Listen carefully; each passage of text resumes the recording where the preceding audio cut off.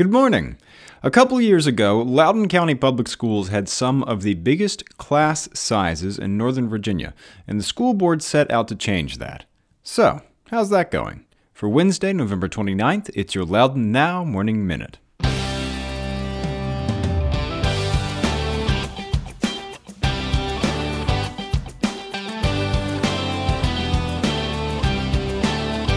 You and thousands of other people listen to the Morning Minute every day.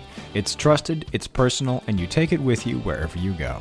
So if you've got a business, why not advertise on the Morning Minute and reach the thousands of people listening right alongside you wherever they are? Get in touch at loudounnow.com/advertise or email us at sales@loudounnow.com. That's loudounnow.com/advertise or sales@loudounnow.com.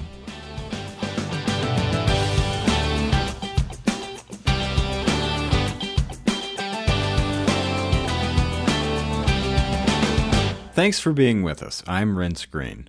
During a budget meeting back in January of 2015, Eric Hornberger, who was then the chairman of the school board, said Loudoun has the second highest class size in Northern Virginia, behind only Prince William. Since then, the school board has dedicated more money to hiring more teachers, so there would be fewer students in each classroom. They've also adopted a plan to get 95% of kindergarten through third grade classrooms down to 26 students or less. They're also working on getting 95% of fourth and fifth grade classrooms down to 29 or less. They'd like to have one teacher per 23 students at the elementary schools. Director of Elementary Education Mike Martin says the school system has met those goals. 96% of kindergarten through third grade classrooms have met that goal, 97% of fourth and fifth grade classrooms have met it, and across the school district there are 22.8 teachers per student. But there's still work to be done. Those are averages from across the county. If you break it down by school, things can be a little different. Average class sizes are the highest in the fastest growing southernmost parts of the county, followed by Ashburn, Central Loudoun, Leesburg, Eastern Loudoun, and Sterling. 56 elementary school classrooms didn't meet those goals, and 34 of the 56 are in one school, Buffalo Trail Elementary, near Braddock Road in the southeastern part of the county. School Superintendent Dr. Eric Williams said the problem there isn't staffing or funding, it's just finding enough space. The school system has several schools opening up around there in the next few years, and he said as those open, class sizes will drop. As for those older kids, the school board will get an update on the progress bringing down high school class sizes next month. Go to loudounnow.com/Morning Minute to check out the whole story. In other news, speaking of the schools, as we like to do here, it looks like Loudoun students will have a little less time to visit Grandma for the holidays next year. Last night, the school board unanimously adopted its 2018-2019 academic calendar. School next year will start on a Thursday again, and the winter break will be 11 days long. Parents who took the school system's survey online will recognize this as option C. The school year next year will start for students on Thursday, October 23rd. Winter break will run from December 21st through January 1st. Spring break will be April 15th through 19th, and the last day of the school year will be June 7th. Even though this calendar has a longer winter break than the other one the school board was looking at, it has a slightly shorter break than this year's, which runs from December 18th through January 1st. The man charged with involuntary manslaughter in the deaths of two passengers in a high-speed crash in Arcola in January has pled guilty. David G. Brown of Ashburn had been scheduled for a 3-day jury trial this week. Instead, he pled guilty to 2 counts of involuntary manslaughter and is scheduled for a sentencing hearing in February. Involuntary manslaughter has a maximum sentence of 10 years in prison.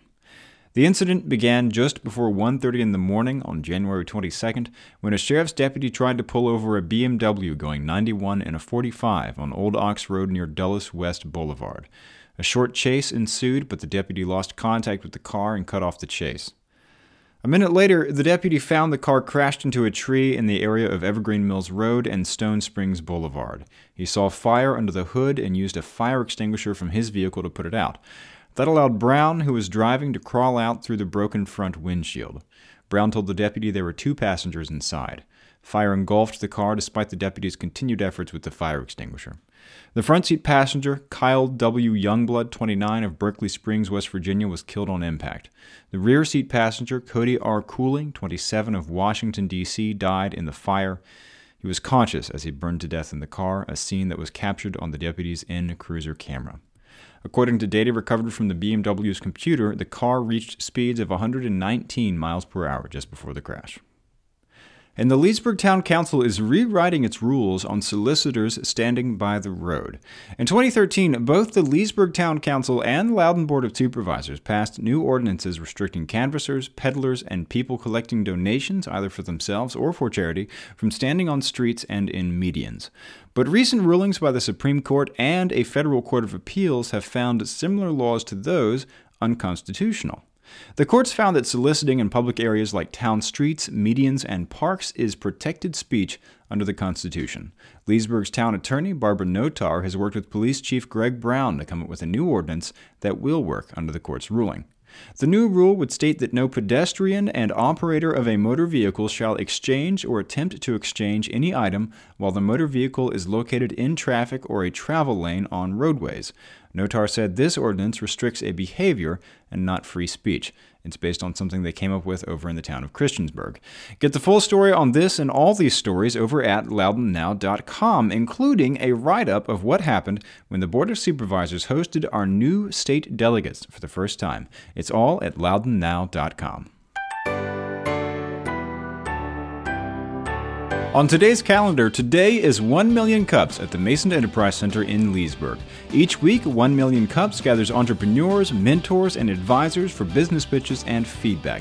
The 1 Million Cups community always asks, how can we help you? It's today at 9 a.m.